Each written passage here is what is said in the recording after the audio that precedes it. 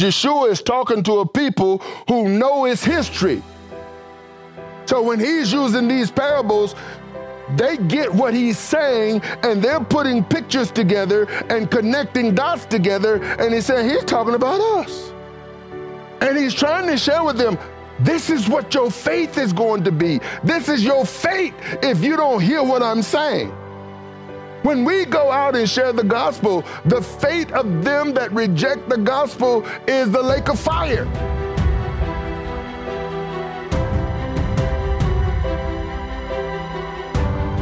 Shalom, saints, and welcome to our verse-by-verse study of the Gospel according to Matthew. I'm your host and teacher, Arthur Bailey. In a series of parables about the kingdom of God, Yeshua speaks to the chief priests, elders of the people, Pharisees, and Herodians on a variety of topics about a father and his sons, obedience and disobedience, John the Baptist, prostitutes, tax collectors, and then a landowner and tenants.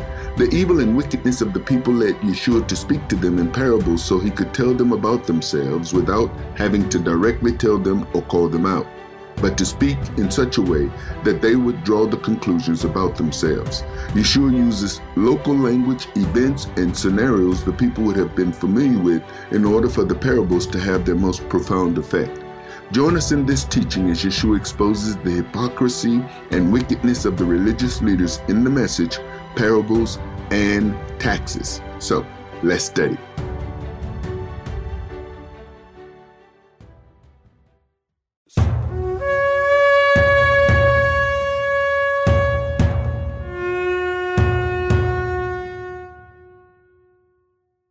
Today, we're in Matthew chapter 22, and we're going to be talking about parables and taxes. For those of you who received the notifications, we talked about how in a series of parables about the kingdom, and as we're going to see this particular portion of scripture today, this is the third parable that Yeshua will be speaking in a series of parables to the Pharisees, to the chief priests, and then we're going to see the Herodians enter into the fray. And then next week, we'll see how the Sadducees, they're all coming, they're all confronting Yeshua, and their whole goal is not to learn, but to try to trap him for the purpose of destroying him so that their religious systems can continue as it had before he came. Remember that the temple existed before Yeshua was born, that the Pharisees and the Sadducees were running things. The priests, of course, the Sadducees were part of the priestly system. They controlled the temple. The Pharisees were also part of the Sanhedrin, and they basically controlled the synagogue system. The synagogue system of the New Testament is the system that the modern day church is based off of. That was the place where people assembled when they weren't at the temple. This were places where individuals would go to in their Sabbath services before the Messiah came. They existed. We also have talked about how in the Torah, that system didn't exist. In fact, prior to the Babylonian captivity, and the Babylonian captivity happened after all of the kings had served, and the last king, I believe Zedekiah, eyes were gouged out and he was taken into Babylonian captivity, and the only religious system that existed up to that point was the temple. The temple was destroyed. The city was burned. The people were taken into captivity, and there was no synagogue system. You won't find synagogues in the Old Testament. You won't find Pharisees in the Old Testament. You won't find Sadducees in the Old Testament. You won't find Herod in the Old Testament. None of that existed. And Father had a system that was totally surrounding the temple system. Prior to that, it was the tabernacle, and this was where he chose to put his name in, and he promised that his presence will be there as long as the people walked with him and obeyed him. The reason why Jehovah raised up the Babylonians, sent them into Israel, took the people captive, is because they refused to obey the instructions that the Almighty gave them. While the people were in exile in Babylon, they created a religious system, a Sanhedrin, a synagogue, and when the people returned to the land, they brought that religious system back with them. And so now you had two systems. You had the temple and you had the Pharisees and their synagogue system. So religion existed before Messiah. The Bible tells us that in the fullness of time he came. While we were yet sinners, Father gave his son. So Yeshua came on the scene with a fully operating religious system. In fact, there was a dual system. The temple, which was controlled by the Sadducees, the synagogues, which were controlled by the Pharisees, and of course you had the scribes and teachers of the law who could go in either case. They were either priests or they were Jews, or they were learned individuals in the Torah and would teach it, and the prophets. And so Yeshua now is dealing with these individuals, and he's speaking to them in a series of parables. In fact, the Bible tells us that when he speaks to these individuals, he speaks to them in parables, which is stories that come alongside a particular principle or a particular event or historical setting or something that would cause the individuals to understand what he's saying to them without directly calling them out. When you directly accuse a person, then of course they could say, you have made a direct accusation against me. And if it's a true accusation, then that's one thing. If it's not a true accusation, that's another thing. That's slander. But the bottom line is that when you cause a person to recognize something based on what you are saying, then you're leading them to draw a conclusion, which is what Yeshua does in these parables.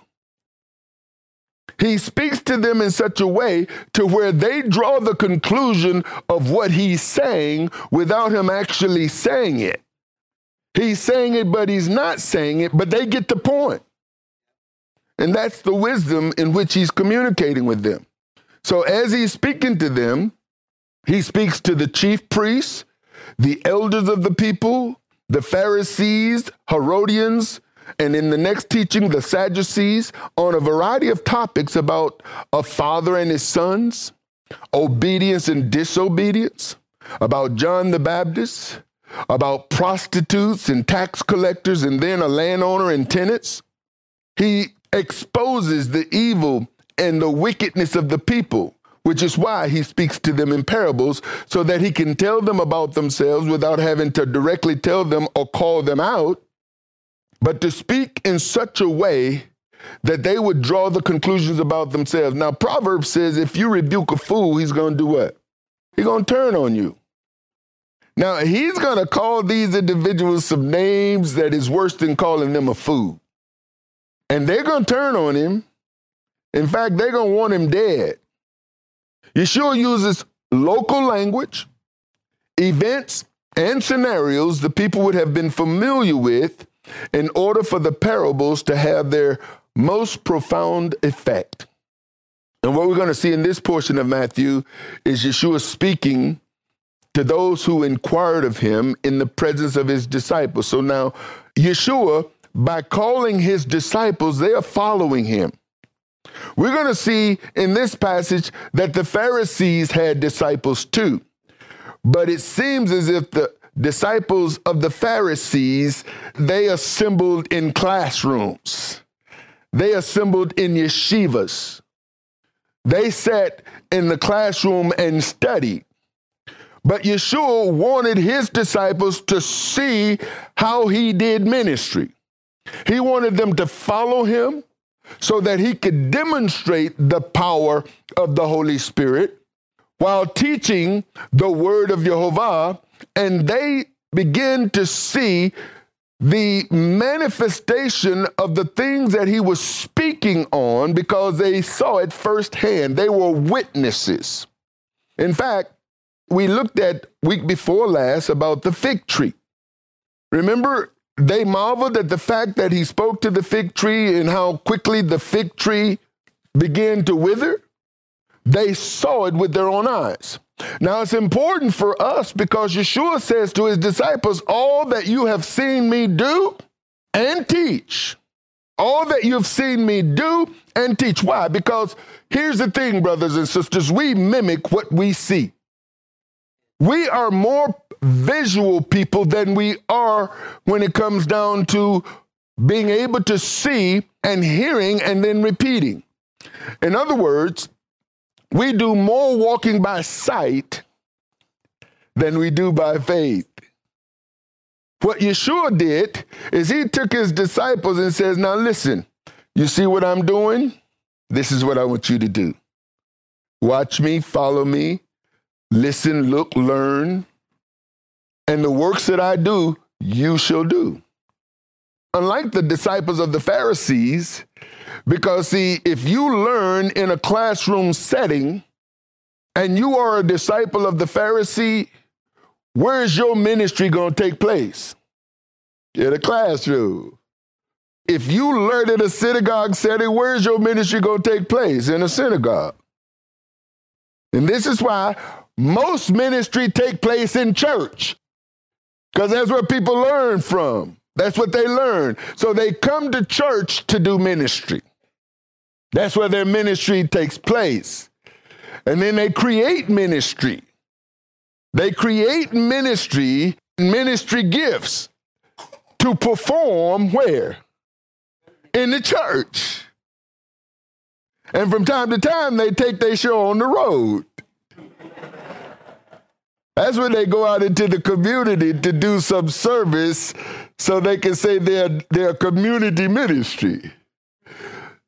Yeshua, everywhere he went, he demonstrated the power of the Almighty and he spoke the words of the Almighty. And what is he trying to teach us wherever you go? This is why he says that wherever you are, wherever you go, lo, I am with you. I am with you always. Now, if he's with us always, why is he with us always? Because he's there to empower us for the work of ministry he has called us to do. He is with us, so we ain't operating in the fear of man. Because many of us deal with fear. We're afraid that we're going to say the wrong thing. We're afraid that we're going to mess up, that we're not going to get it right. We're afraid because we haven't been properly equipped, that we're not ready to do any kind of ministry. So what we've been taught is that if real ministry is going to go forth through us, it's going to go forth by the invitation to come to church. See, people know how to invite people to come to church. Because that's their idea of church, not that they are the church. You see, Yeshua is not building a building where people gather. He's building individuals. This is why he called those individuals to say, follow me, watch me, so that you can do what I'm doing and you can say what I say. And just as you're seeing the results manifest in my life, you'll see the results manifesting in your life when you go and do what I'm doing. Folks say, well, I don't know what. Well, why you don't know is because you ain't doing. If you go and do, you'll see.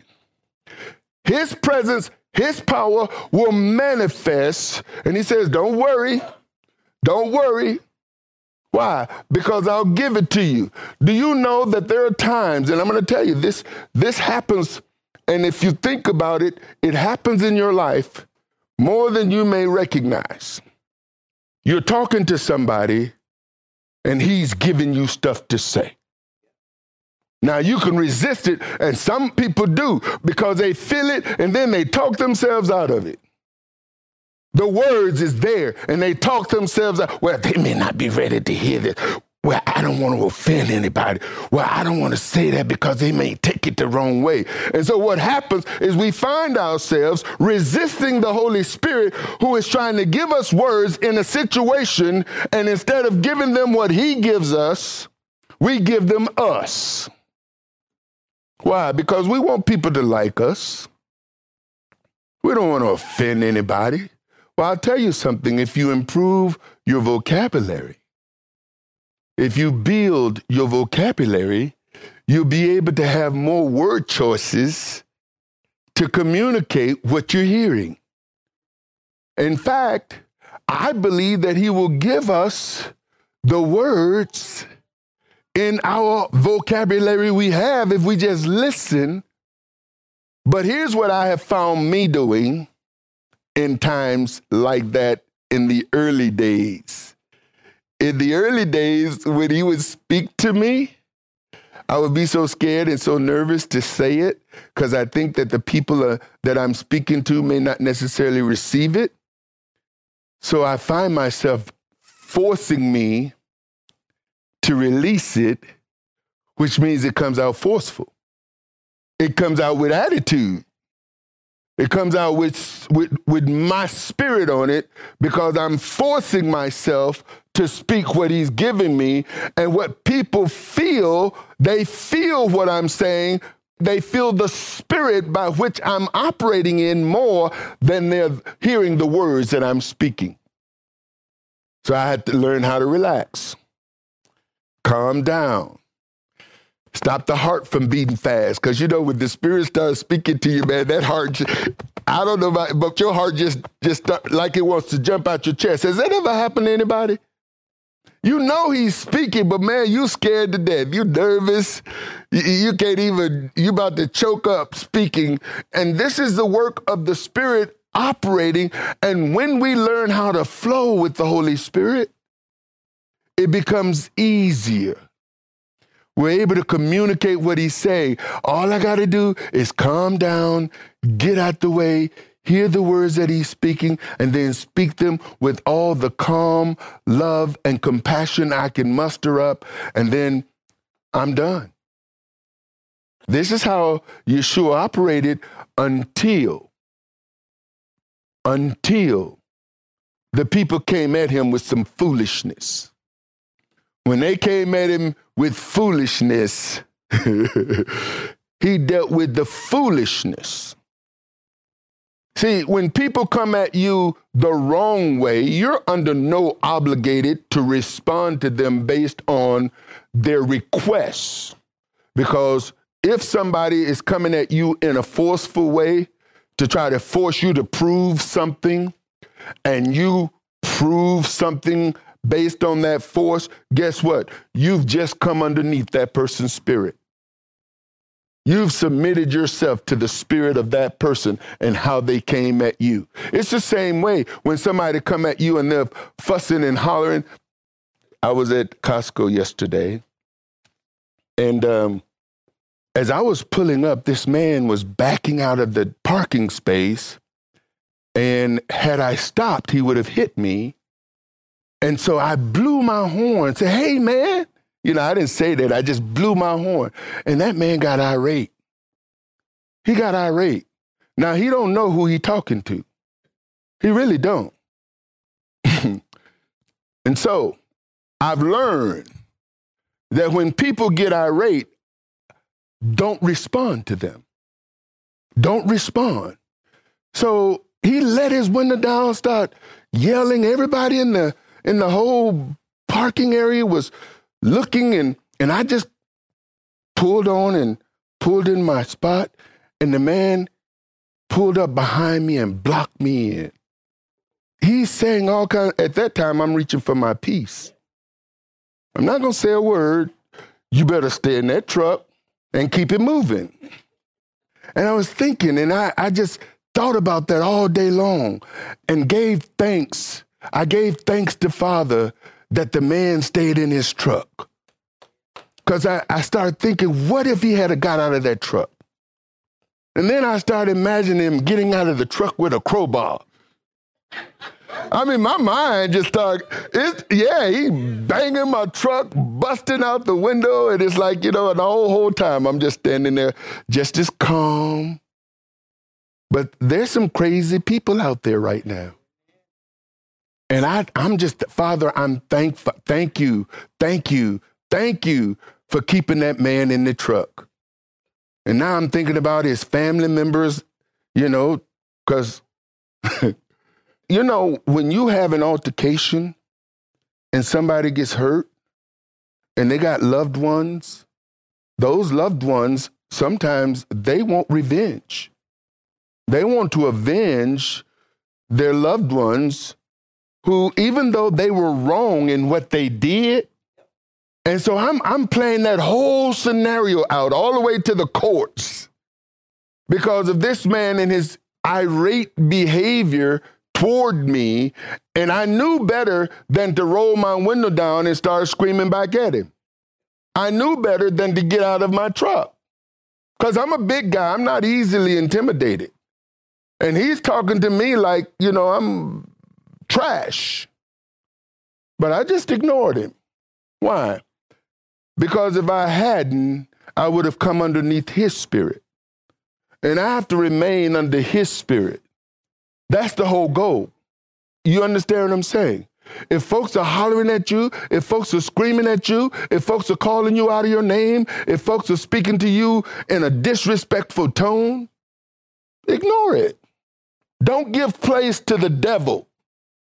Because that's exactly what it would have been. If he's under the spirit of something evil and I responded to it, I just gave place to it.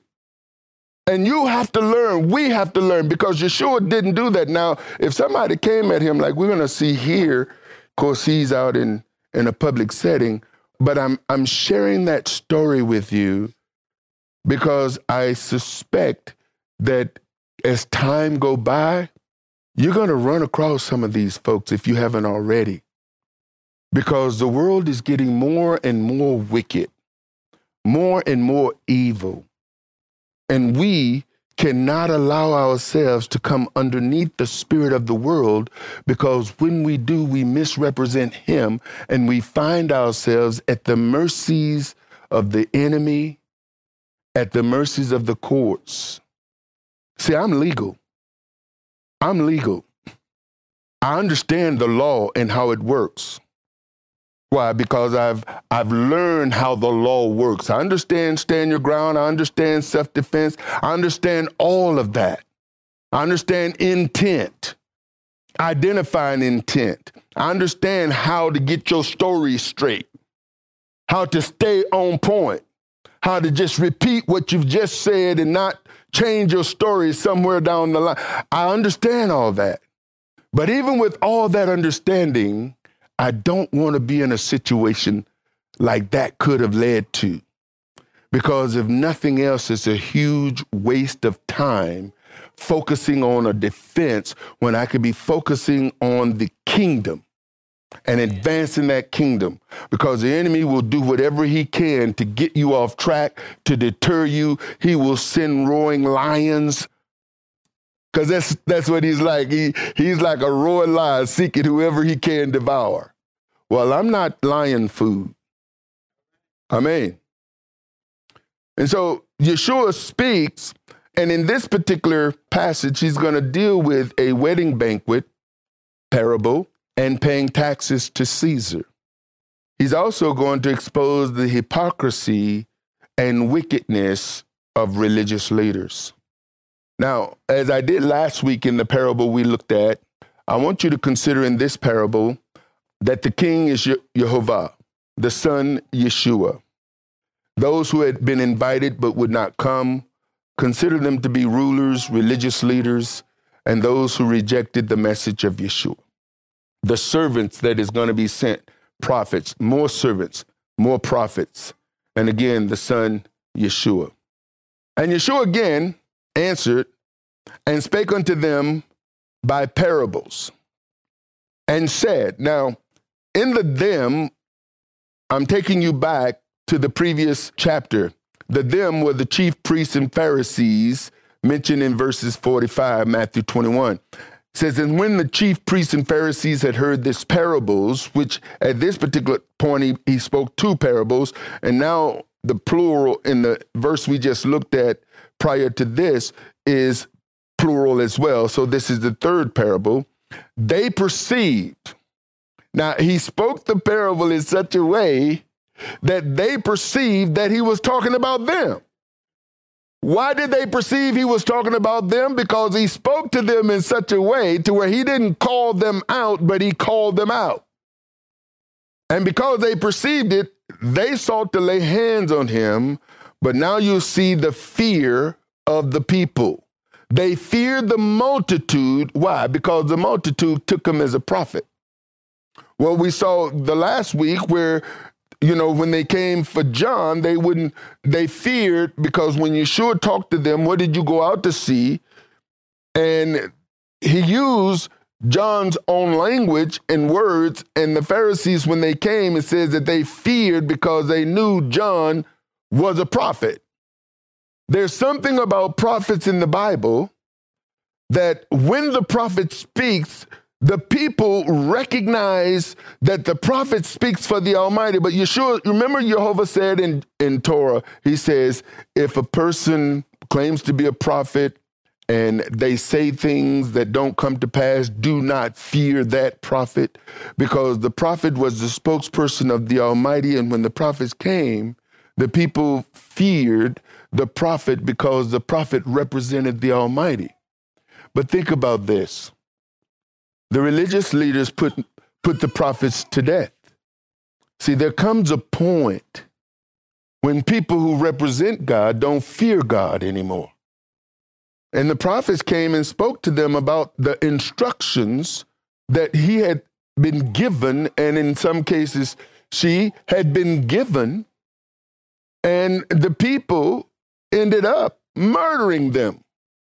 The ones they should have feared, they murdered. And so these people, they took him for a prophet. They see the people respond to him for a prophet, but that's not going to stop them from plotting. The chief priests and Pharisees, fear of the multitude, delayed their plot to lay hands on Yeshua. However, knowing their plot and their restraints, Yeshua continued to speak to them in another parable. He knew what he was dealing with, folks. And we need to know who we're dealing with. I sometimes wonder about my perception and why I'm made the way I'm made. Because I've watched me watch people. I've had these out-of-body experiences for most of my lives to where I'm looking at me and how I'm operating in certain environments among certain people and just watching me watch people because I analyze and watch people. It's not something I was trained to do. It's just something that I did. I don't know where that came from, but that's been a huge part of who I am. And this is where I've learned that if we analyze ourselves and watch us and look at our history and how we've operated, you may find how Father has been dealing and working and using you for the most part of your life. Don't think for a moment that the day you answer the calling that you've been called to is the day you were called. If the prophet's true, he knew you while you was in your mama's womb. He's been watching you all your life. He's been trying to get your attention for the better part of your life as long as you have had any form of cognitive skill. He's been speaking to you. He's been working with you. He's been operating in the midst of you. He's been trying to reach you, trying to communicate to you. Sometimes I just watch infants in the bed, in their crib, and it's obvious that they're communicating with something or somebody, and you have no idea who they're communicating with, but they are in a conversation. They're in conversation. And you're standing there wondering, because ain't nobody, you can't see. You can't see who's in the room. But somebody's in there. Something is in there. Because that child is not communicating with thin air. They see something. We can't see it. And the only way we can figure that out is we go back as far as we can when that same something could have been trying to communicate with us. And this is how I could go all the way back to a certain part in my life and remember when I used to hear my name called. And I look back and there's nobody there. I knew I heard my name. Somebody called me. Somebody was talking to me. I hear voices and not knowing what these voices are. And you can think you're going crazy, especially if you got some crazy folks in your family. And I just so happen to have a brother who had gone into the mental institution, and I'm thinking, okay, this stuff runs in the family because my family was just crazy. I had some crazy folks in my family. They didn't all go to the mental institution, but sometimes you wonder how they escaped it.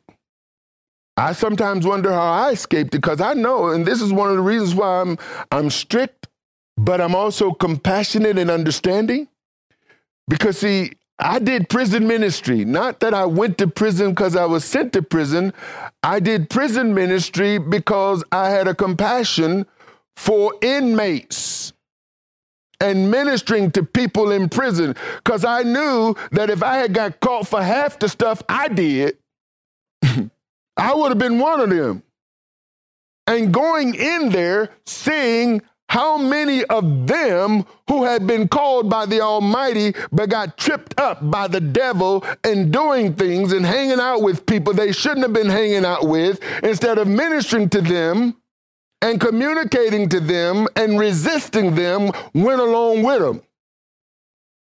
You see, Proverbs tell us that our feet should not be swift in running to shed innocent blood. We shouldn't be caught up in doing things when we know better. And a lot of us knew better, even though we couldn't tell you where the scripture was, couldn't tell you where the verse was, didn't even know it was a verse. But you knew something in you is telling you that's wrong. This ain't right. That person's lying to you. This person is conning you. That person is scamming you. And when you look back and you think about all the times you shut that down and found yourself in places, and then you say, man, I should have listened to my first mind. See, through the analyzing of all of that, seeing as I'm looking back, analyzing all of this activity in my life, I began to pinpoint times in my life where it seemed clear and obvious that the Almighty was trying to get my attention. It's like, why? Because he had something for me to do. I was busy trying to do my own thing, going here, going there, trying to make friends, being rejected in this environment, being rejected over there, being mistreated over there, being taken advantage over there. Because I wasn't supposed to be in those environments. And those things that were happening in those environments were signs to me that I couldn't see that, listen, you ain't supposed to be here. You don't belong here. Why are you here? Some of y'all heard me tell the story. I was sitting on a bar stool, a drunk, head on the bar. Out of nowhere, just woke up, looked at me, and said, you don't belong here, and plopped back down on the bar. You would think I would hear that. I heard it, but it didn't change nothing. And looking back at all the times the Almighty has been trying to get our attention, brothers and sisters, because he's been trying to communicate with us. Yeshua is trying to communicate with some people. He's trying to tell them some things, and they know what he's talking about because they perceive that he's talking about them. They know. The kingdom of heaven is like unto a certain man. So now he's talking about a parable of the kingdom, which made a marriage for his son. And he sent forth his servants to call them that were bidden to the wedding, and they would not come. Again, he sent forth other servants, saying, tell them which are bidden, behold, I have prepared my dinner. My oxen and my fatlings are killed, and all things are ready. Come unto the marriage. If you think about this marriage as the wedding supper, the marriage supper of the Lamb, you think about those who have been invited, but they made light of it and went their ways. One to his farm, another to his merchandise, his business. Now, this is what Luke said, because Luke parallels, but he tells it a little bit different, and he leaves some pieces out, but it's a parallel to this particular event. It says, and they all with one consent began to make excuse. First said unto him, I have bought a piece of ground, and I must needs go and see it. I pray that you will excuse me. Another said, I bought 5 yoke of oxen, and I go to prove them. Luke 14:19. I pray that you will have me excused. And another said, I've married a wife, and therefore I cannot come. Now, all of these are legitimate excuses from their perspective. Just like you and I have legitimate excuses from our perspective as to why we're not answering the call. We all got some good excuses. And many of us, like Moses, we feel disqualified because we look at our past. I remember, brothers and sisters, I was having a conversation with my wife yesterday about, some of you heard, when I was in Michigan, there were a few times when I was going to run for public office. At one time, I strongly considered running for mayor. And when I looked at my history, because see, I'm going to tell you something about politics. The moment you enter into the fray, they dig up all the dirt. Anything that you've done, they look for. And I had a lot of dirt. I had dirt. And it was part of that, too, on top of the fact that Father is telling me this is not what I've called you to, that I had to put that off. And I certainly can't. I've damaged any opportunity of ever running for political office for the rest of my life. Because they got the videos. All I got to do is just look at a few of my teachings, and it's like, man, they don't need to write a dossier. They just collect my videos and take clips of me talking about not voting. That's enough right there. Tax issues. Man, they got enough junk on me so I've doomed and sealed that forever. But here they're making excuses. In verse 6 in Matthew 22, it says, and the remnant took his servants and entreated them spitefully and then slew them. Now imagine that. They took the man's servant. It's like the man's servant is coming to them, telling them, you've been invited to the wedding. The king said it's time. Now come. They could have just resisted, could have, no, we're not, made their excuses. But these, he says, they slew them. This is where, if you look back in Israel's history, where they killed the prophets.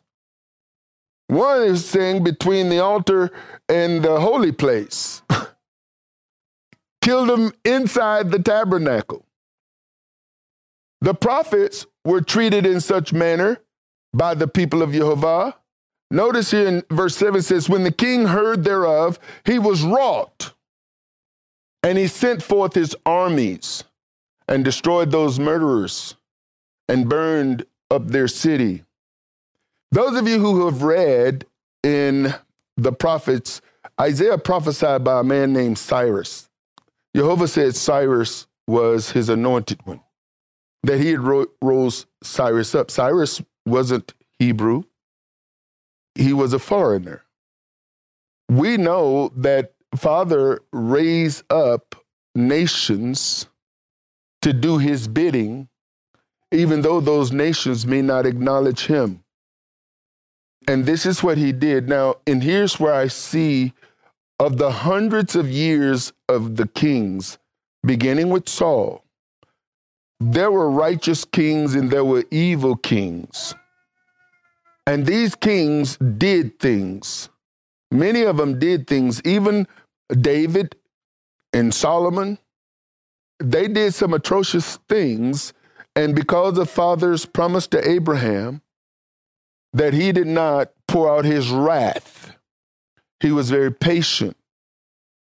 Very patient. This Thursday, we're going to talk about the grace and presence of Jehovah. And we're going to see how gracious Father was. As a matter of fact, when you look at him, he was plenteous in mercy, gracious, slow to anger. And he saw all of this being done in his presence. As we were going through Exodus just this past Thursday, how the people, when Moses didn't come down soon enough, how the people in the presence of the Almighty had the future high priest build a golden calf, begin to worship, sing, and dance in the presence of the Almighty. Idolatry, right there in his face. And how people who claim to love the Almighty do idolatrous things. People who love God with all their heart, fornicating. People who love God with all their heart, committing adultery. People who love God with all their heart, same-sex relationships. People who love God with all their hearts, lying and stealing, murdering and conspiring. And with their lips, they give praise to him, but from their actions, from their heart, is far from him. Their behavior and their words are not aligned. And you can't tell them they love God, but when you point out their actions, don't judge. Well, your actions is contradicting what your mouth is saying. But don't judge me. Well, I'm not judging you. Your actions are condemning you. I'm just simply pointing out what is obvious. Can't you see it? Well, God knows my heart. That's why he's trying to give you a new one. Because the one you got ain't working. It doesn't have compassion toward him.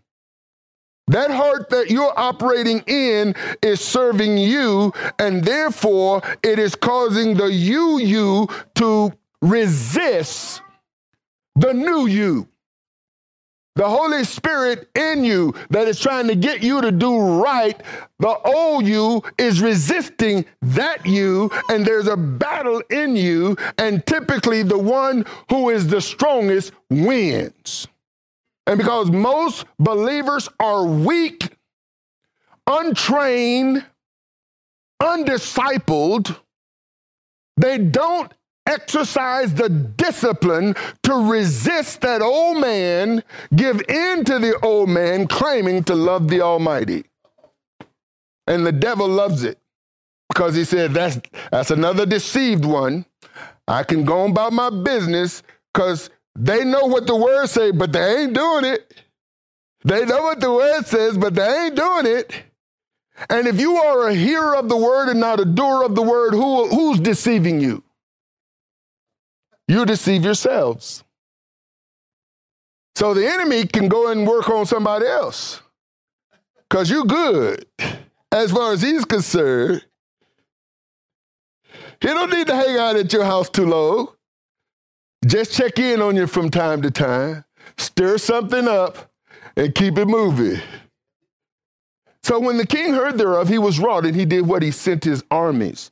Now notice here, Yeshua's parables spoke to historical events of Israel's past. Isaiah prophesied before the Babylonian captivity. Notice this. This is where people make the mistake. If you've got a Bible, I want you to go to the table of contents.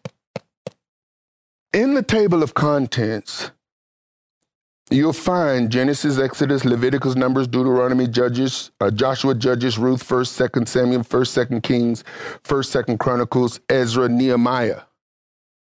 Now, Ezra and Nehemiah are during the time of Babylon. Esther is after Babylon. You see, Esther and her uncle, what was the uncle's name?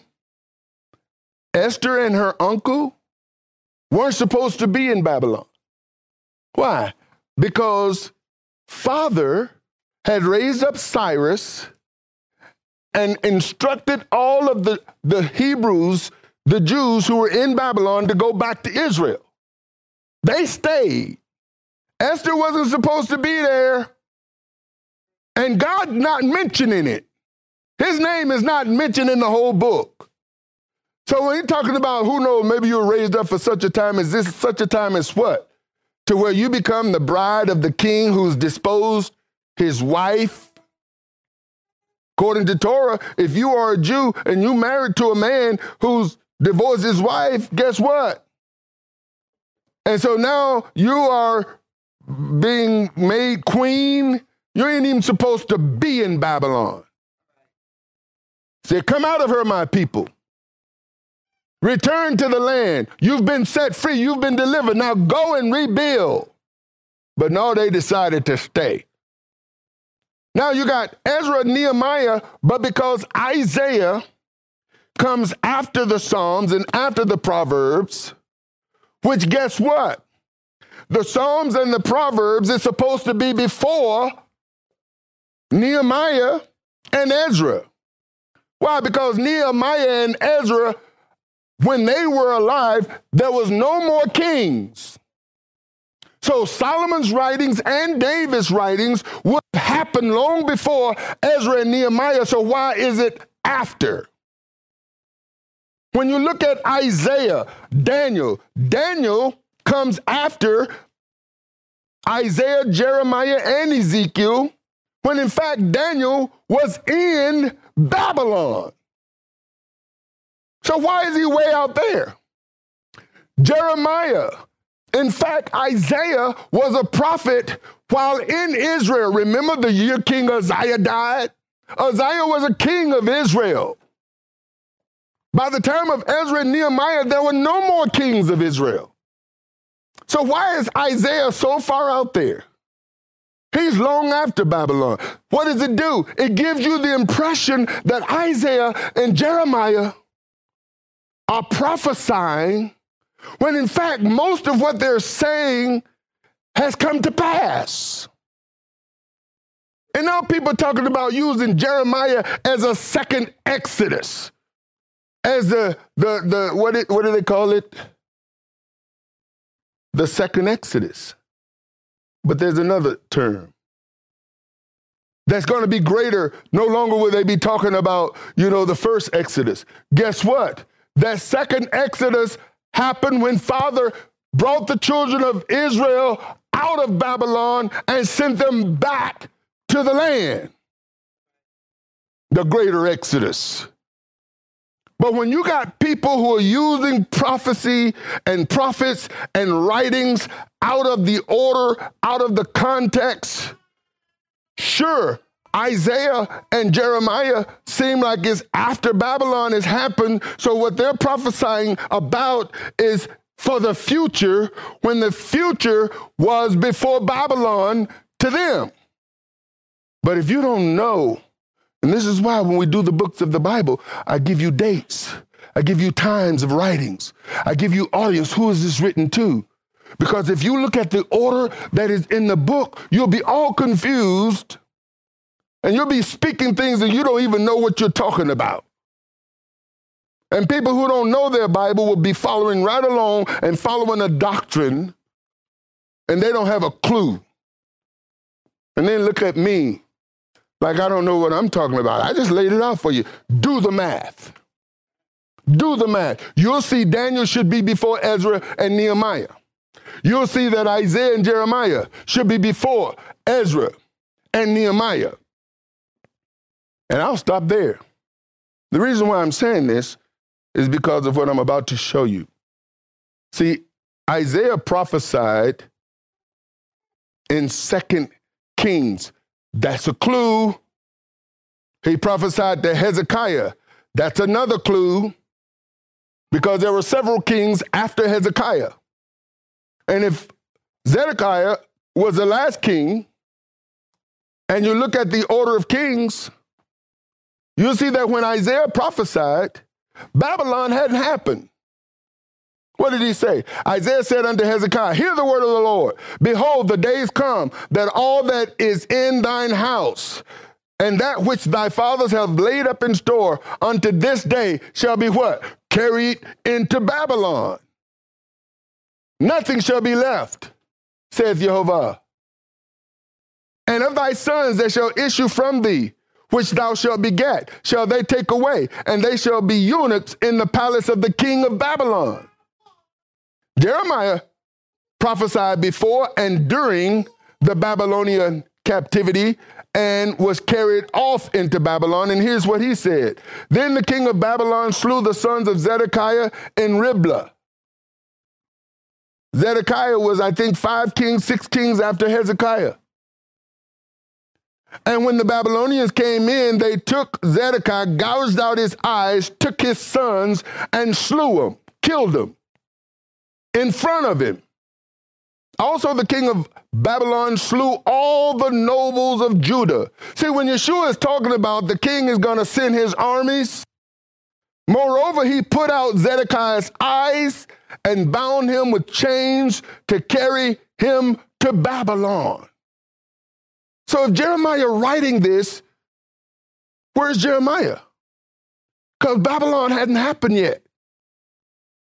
And the Chaldeans burned the king's house. The who? The Chaldeans.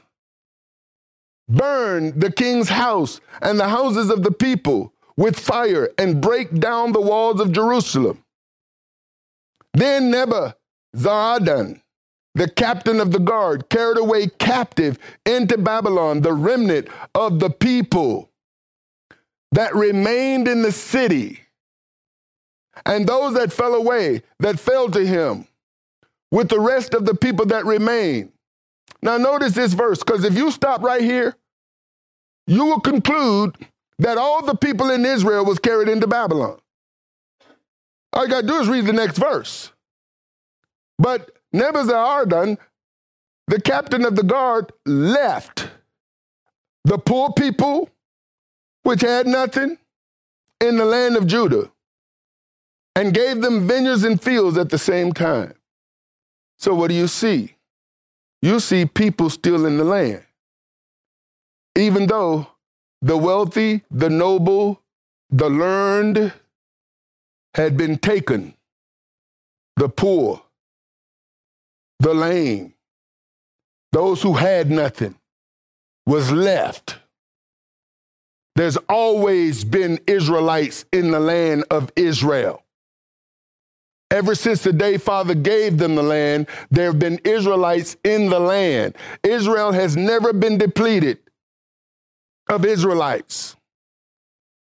Even when the northern tribes and the southern tribes were carried away or taken away.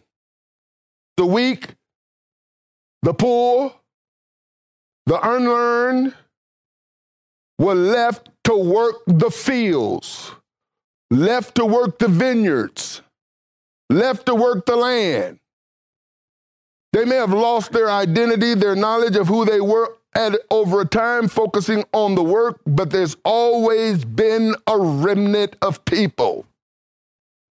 Not all the people of Judah and Israel were taken captive into Babylon. The poor, the weak, the needy were left in the land to work the vineyards and the fields.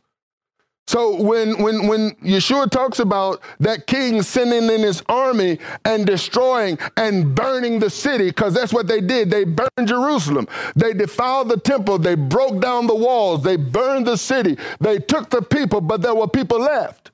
Because in the parable, when Yeshua says that the king is going to send his armies, and then after he do all that, he's going to send more servants to gather the people that are in the poor. Notice, Yeshua continued, then he said to his servants, the wedding is ready, but they which were bidden were not worthy. Go ye therefore into the highways. What do you mean, go into the highways? Wait a minute. Didn't he say he's going to send his kings and destroy and burn and kill? But yet there's people left. He says, go ye therefore into the highways, and as many as you shall find, bid to the marriage. Luke wrote, so that servant came and showed his Lord. This is the servant that was sent out, and they made all the excuses. He came and showed his Lord. Then the master of the house, being angry, said to his servant, go out quickly into the streets and the lanes of the city and bring who? The poor, the maimed, the halt, the blind. See, when you look at Yeshua's ministry, blessed are the poor. I know he says poor in spirit. The poor you shall always have with you. You know why they're going to always have the poor? Because whenever stronger armies come and take captives, they're not going to be taking the poor because they got to feed them, the blind, the maimed because they got to provide medical care for them. And if you still control the land that you've just pillaged, you need somebody to work the land. And what do? You take the learned ones and you put them in your institutions to train your people. See, when you start thinking, when you read the Bible, a lot of this stuff, especially if you know the history, you'll be able to make sense because Yeshua is talking to a people who know his history.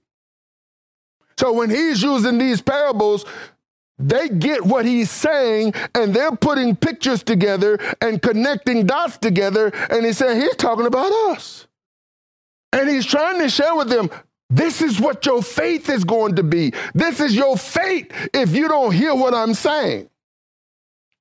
When we go out and share the gospel, the fate of them that reject the gospel is the lake of fire.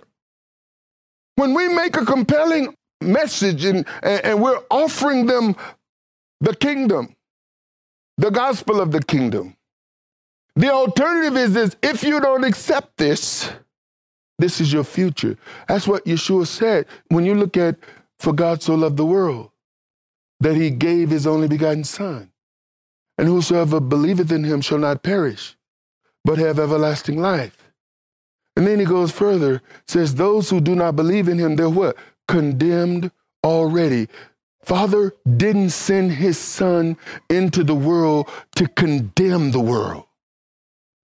Yeshua didn't come to bring condemnation.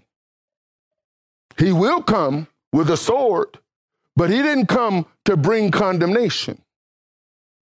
He didn't come to send people to hell. But he told them that here's the message. If you accept it, you receive the gift of eternal life. If you reject it, you are already condemned.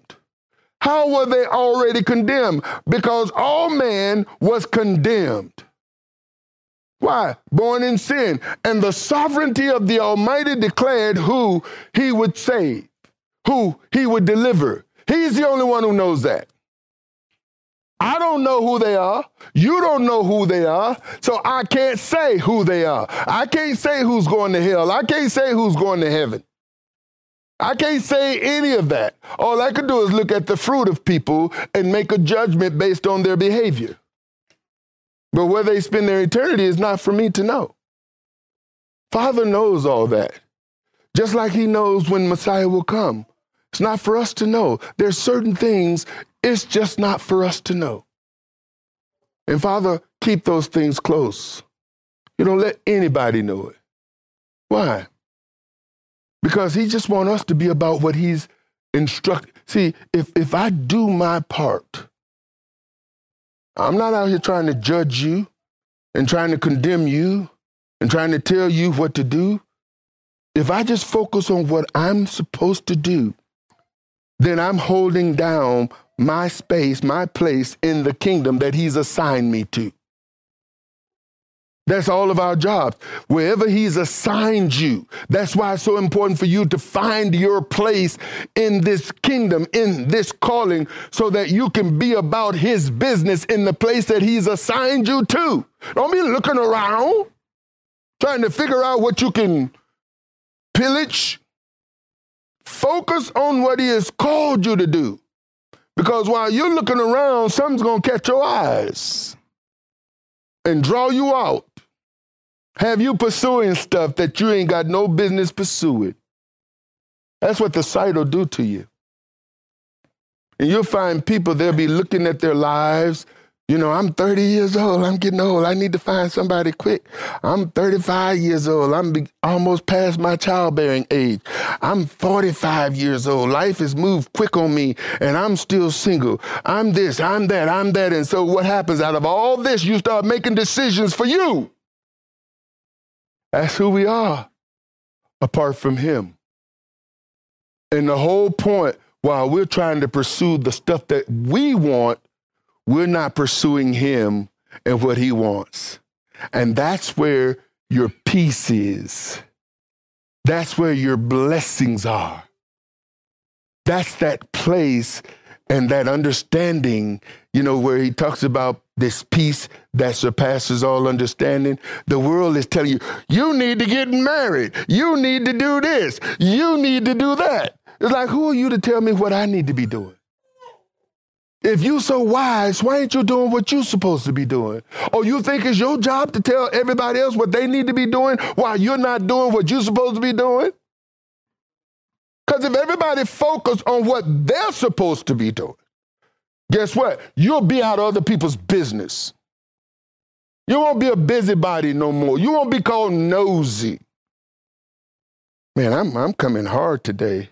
I mean, back up some. Whew, I feel like I'm in the temple.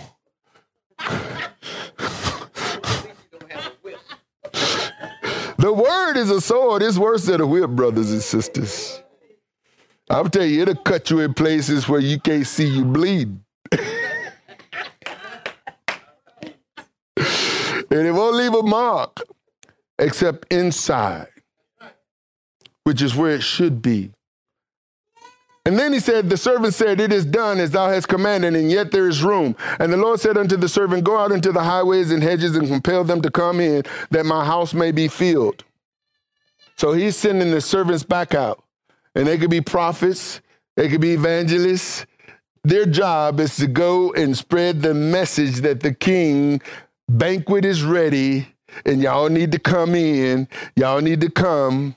You can come as you are, but notice, for I say unto you that none of those men which were bidden shall taste of my supper. Now, Yeshua is talking to this, he's saying this to the Pharisees and the Sadducees, or the Pharisees and the scribes.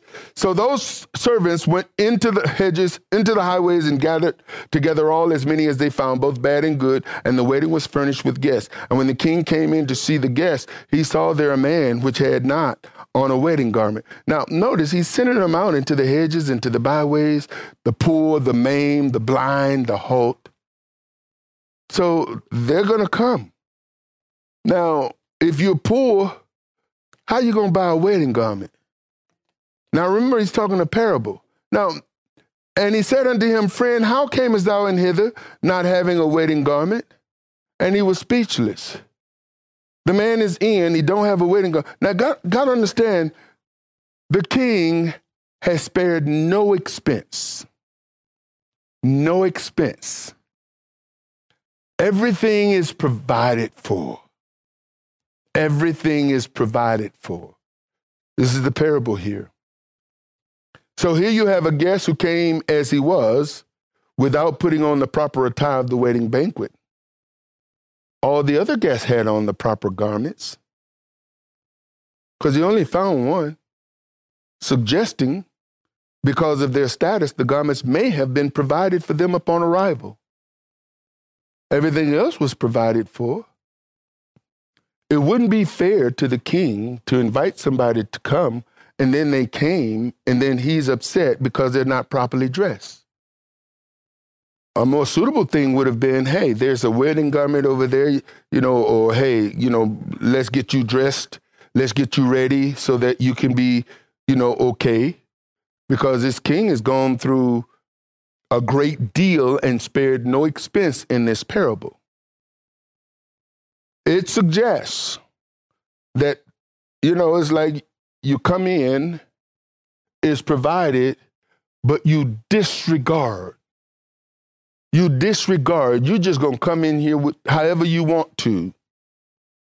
Now, there is tradition, and those of you who have the David Stern's, New Testament commentary, he actually speaks to that. Of course, he gives a scripture in Revelation which deals with the bride, not necessarily. Well, when you think about the bride, Yeshua is the bridegroom. It's unusual when you think about the idea that whether you're male or female, you are the bride of Messiah. But it's going to play into the next parable where he talks about in the kingdom, there's no marriage. There's no giving in marriage. But see, we have such a secular, carnal, worldly way of thinking. It's hard for us to see from a supernatural kingdom perspective. Because when we come into the kingdom, what's most important is the king. Serving the king, honoring the king. That's what's most important in the kingdom. In our worldly kingdom, what's most important to us? We are self. So when I think, and I was looking at two women got married, and they were both called brides. Is that a marriage? I mean, typically in a biblical marriage, there's a bride and a bridegroom. Two men get married and they're both grooms. Which one's the bride? See, the world is off, folks. But there are people who are called believers who are worldly in their thinking and just as off as the world around them is. See, you can be a believer with a worldly carnal mind. And you'll have compassion for the world and its idolatrous, wicked behavior and try to even bring that mess in the word. Well, brother Jesus, he's compassion. He's don't judge now, You should just let everybody live and let live and let everybody, do whatever because, God will sort all this out. Well, there's certain things he's given us the instructions to sort out. See, to take on that mindset, that mentality is to say, I don't have instructions to operate by.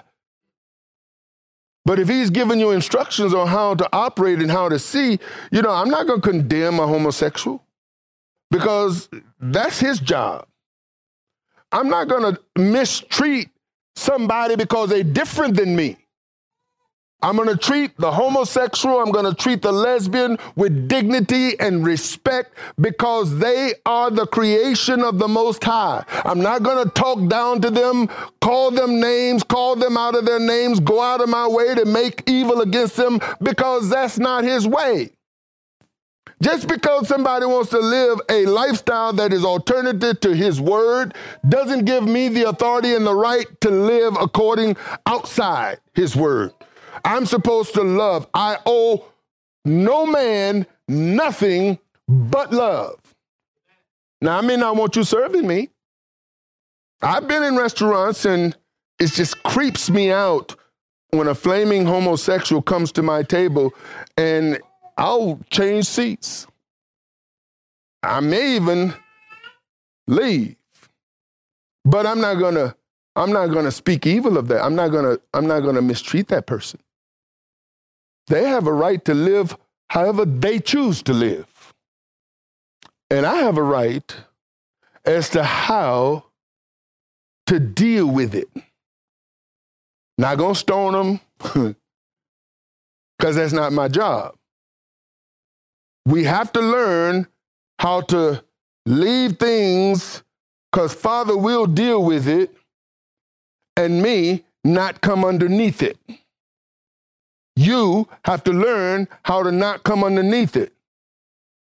And it's so confusing, brothers and sisters, especially when you're reading about a transgender person who is a he, but the language in the article identified the he as a she. You ever tried to do that? You're reading, and you find yourself by reading calling the she he and the he she, and you know the she is a he. But the words get you all mixed up and twisted up. And we got to learn how to sort all that stuff out in our head, because the way the world is pushing us to call the wicked good. And the day you start doing that is a clear indication you've lost your way. Let me finish this up. Then said the king to the servants, bind him hand and foot and take him away and cast him into outer darkness. There shall be weeping and gnashing of teeth, for many are called, but few are chosen. Now we're going to get into, then with the Pharisees and took counsel how they might entangle him in his talk.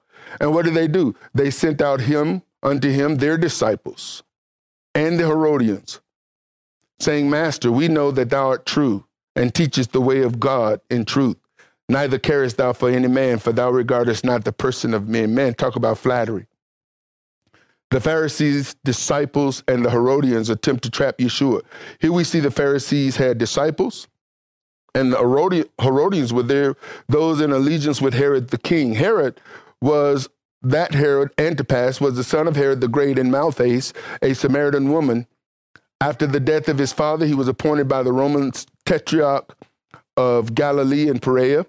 Herod had John beheaded because John the Baptist confronted him about his marriage to his brother Philip's wife. And at that time, Herod the Tetrarch, according to Matthew 14:1, heard of the fame of Yeshua and said unto his servants, this is John the Baptist. He thought John had resurrected from the dead. He is risen from the dead, and therefore mighty works do show forth themselves in him. For Herod had laid hold on John and bound him and put him in prison for Herodias' sake, his brother Philip's wife. So Herod believed in reincarnation. It gives you insight into his belief system. Because the Yeshua certainly wasn't John. Now, when Lazarus was risen from the dead, Lazarus looked like Lazarus alive, like he looked before he was dead.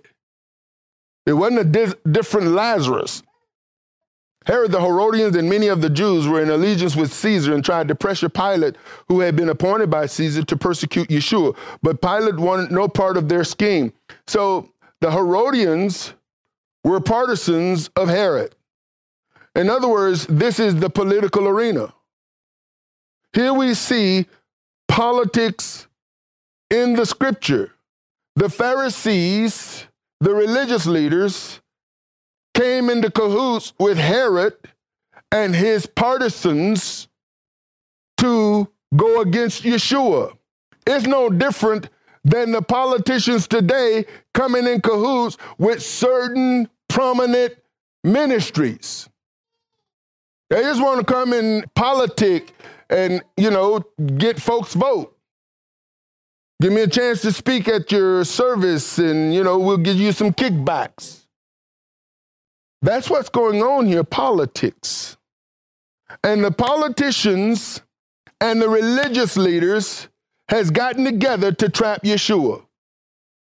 I'm going to tell you something, brothers and sisters. The politicians and the religious leaders have gotten together in our day to trap the church.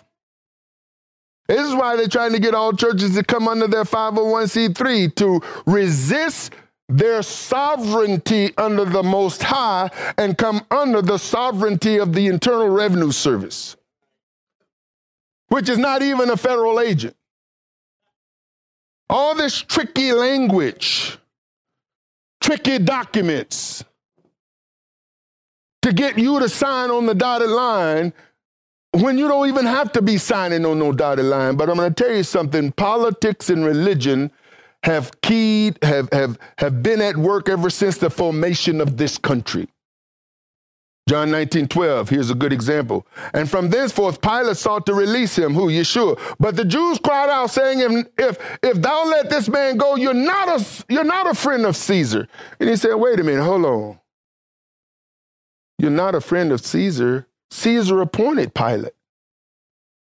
So they're trying to turn Pilate into their team by saying, the one who appointed you, you're not his friend.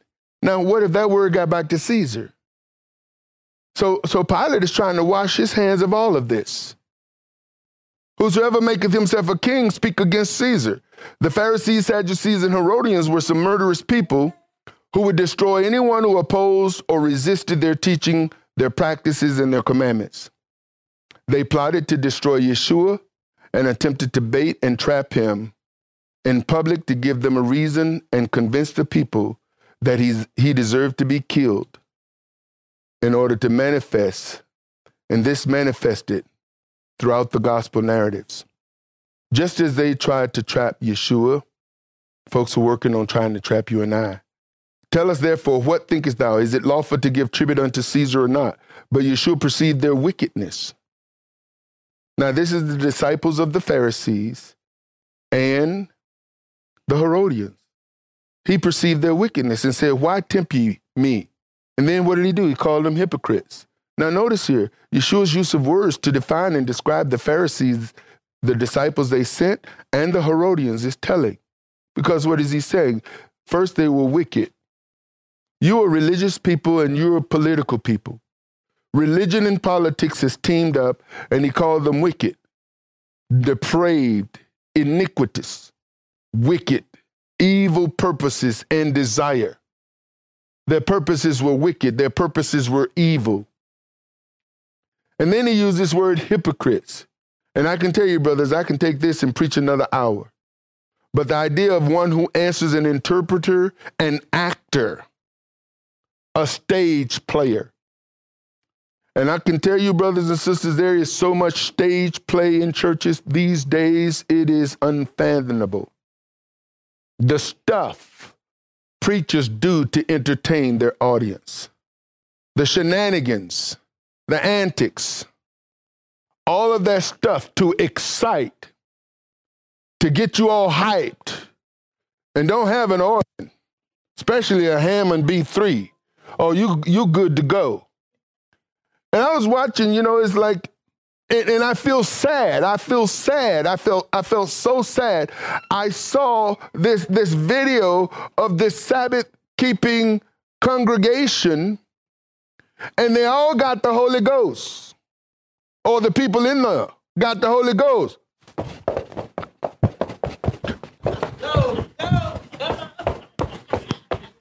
I mean, is this the Holy Ghost? That's the Holy Ghost. The Holy Ghost making them do that. And I felt so sorry for them. Because that's as much Holy Ghost as they're going to see. And I'm not trying to mock, but it's mocking. Where in the Bible do the Holy Ghost make people do that? And if that's the way the Holy Ghost manifests, then in every congregation that the Holy Ghost manifests, they should be doing that. How come that kind of dance is only in certain congregations? Every congregation has this unique manifestation of when the presence of the Holy Spirit shows up. And most of them are not in line with what is written. But if you've been taught that's the Holy Ghost, then you're going to want some of that. The next thing you know, it ain't long before you're doing it. Learn behavior. Learn behavior. Just like being slain in the Spirit, drunk in the Holy Ghost. It's like, are you saying, no, all I'm asking you, show me that. Because according to this book, we got years and years of Holy Spirit manifestation. And in none of the years and years of Holy Spirit manifestation can we find any of those examples. So this is a new Holy Ghost manifestation. When it comes down to hypocrites, see there, number 2, an actor, stage player, pretender. Except these people don't think they're pretending. For them, this is real. And that's why when I looked at it, I couldn't laugh. I wanted to be able to tell them, what is it that you all are doing?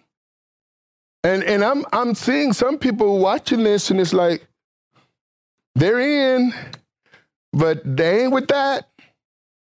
And these are the kinds of things brothers and sisters, there are a lot of things in the churches today, in assemblies today, that have replaced the true presence of the Most High.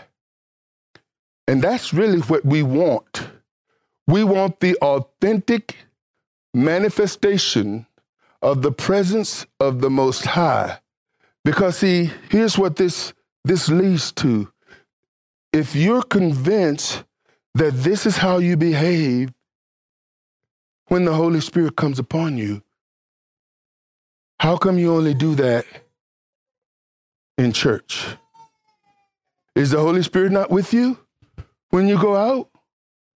Is the Holy Spirit not with you at home? Because if this is an authentic manifestation of the Holy Spirit, and this is how it calls you to behave, then this should be common in your life, unless the only time you experience the Holy Spirit is in church. Where we are and where we want to go is we want to manifest the presence of the Holy Spirit in our jobs, in the marketplace, supermarket, if you're going to a restaurant, wherever you are, he's with you. And what he wants is you to be aware that he's with you so that he can commune with you, you commune with him, he can communicate to you, and then you could be used as his representative who you claim you are. Show me the money. He brought them a penny and said, whose inscription, whose image is this? And subscription. And they said unto him, Caesar's. Then said he unto them, render therefore unto Caesar the things which are Caesar's, and unto God the things that are God's. When they had heard these words, they marveled and left him and went their way. Now, next week, he's going to shut them down. But in this particular, and I almost brought a couple of coins that are silver. And I wanted to make a point, because any of you who have ever collected coins, whether they be silver or gold, you'll know that in our country, there used to be a time when gold was the standard, because according to the Constitution, only Congress has the authority to coin money. When Congress was coining money, there was no presidential faces on the money. Any of you've got the original silver, and I'm not talking about the John F. Kennedy 40% or the Eisenhower 40%, but I'm talking about when you talk about the actual coins. And you look, mainly there's the face of Liberty, and there's Lady Liberty. There's no dead presidents. No dead presidents. And I was looking at currency, because wherever I go, whatever country I go in, I take currency and I collect it. And so I have some currencies from various countries. And in some of them, they got the current president face. In England, they got the Queen's face, the living monarch. We're one of those countries that now that we print money, they're all dead presidents. No living person make the face of what people call money today, which is actually fiat money. This belongs to the feds. It belongs to the Federal Reserve. It's a Federal Reserve note. This is their property. It's not mine. I can't deface it. I can't print it myself. Now, I can make gold coins, and it will not be in violation of any law. I can make silver coins, and it will not be in violation of any law. All I got to do is melt silver and fashion it. Make gold, boil it, bring it to temperature, and plate it. And I could put whatever face on it, and it will retain its value, because its value is based on the gold itself. This has no value other than what they give it. It's got the face, it's fiat, it's fake money, but it's currency. Real money is in gold and silver. The value of it and its face value, this is a $5 bill. It will never be worth more than $5. The gold, a $1 gold coin now today is valued at least $32, $33, $34, $35. A gold coin is almost $2,000. Are you with me? Because this is what they've convinced us. See, what he said is, give me a coin, and what do you see? Caesar. So I know it's in your pocket, but whose face is on it? Caesar's. So whose money is it? It's Caesar's. So you give Caesar what belongs to him. This is all what he's saying right here. It's that simple. Because the people is trying to bring him under Caesar and turning Caesar, Pilate, and everybody else against him as being non-partisan. You're not holding to a political party. You're no respecter of a person. Doesn't make difference whether you're Democrat or Republican or independent. Because he's saying, I'm not part of that system. That's what he's saying. So what do? Got nothing else to do but to go away.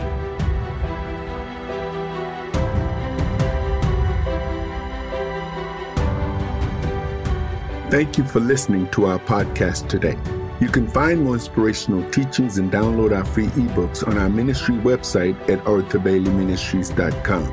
Please follow us on Facebook at House of Israel-Arthur Bailey Ministries, on Instagram at Apostle Arthur Bailey, on Twitter at Apostle Bailey, and you can subscribe to our YouTube page at Apostle Arthur Bailey 1. If you're in the Charlotte area, please come and fellowship with us. We'll do our best to make you feel right at home. Our address is on our website at the About link under Contact Us. Again, thank you for joining us, and until next time, Shalom, Saints.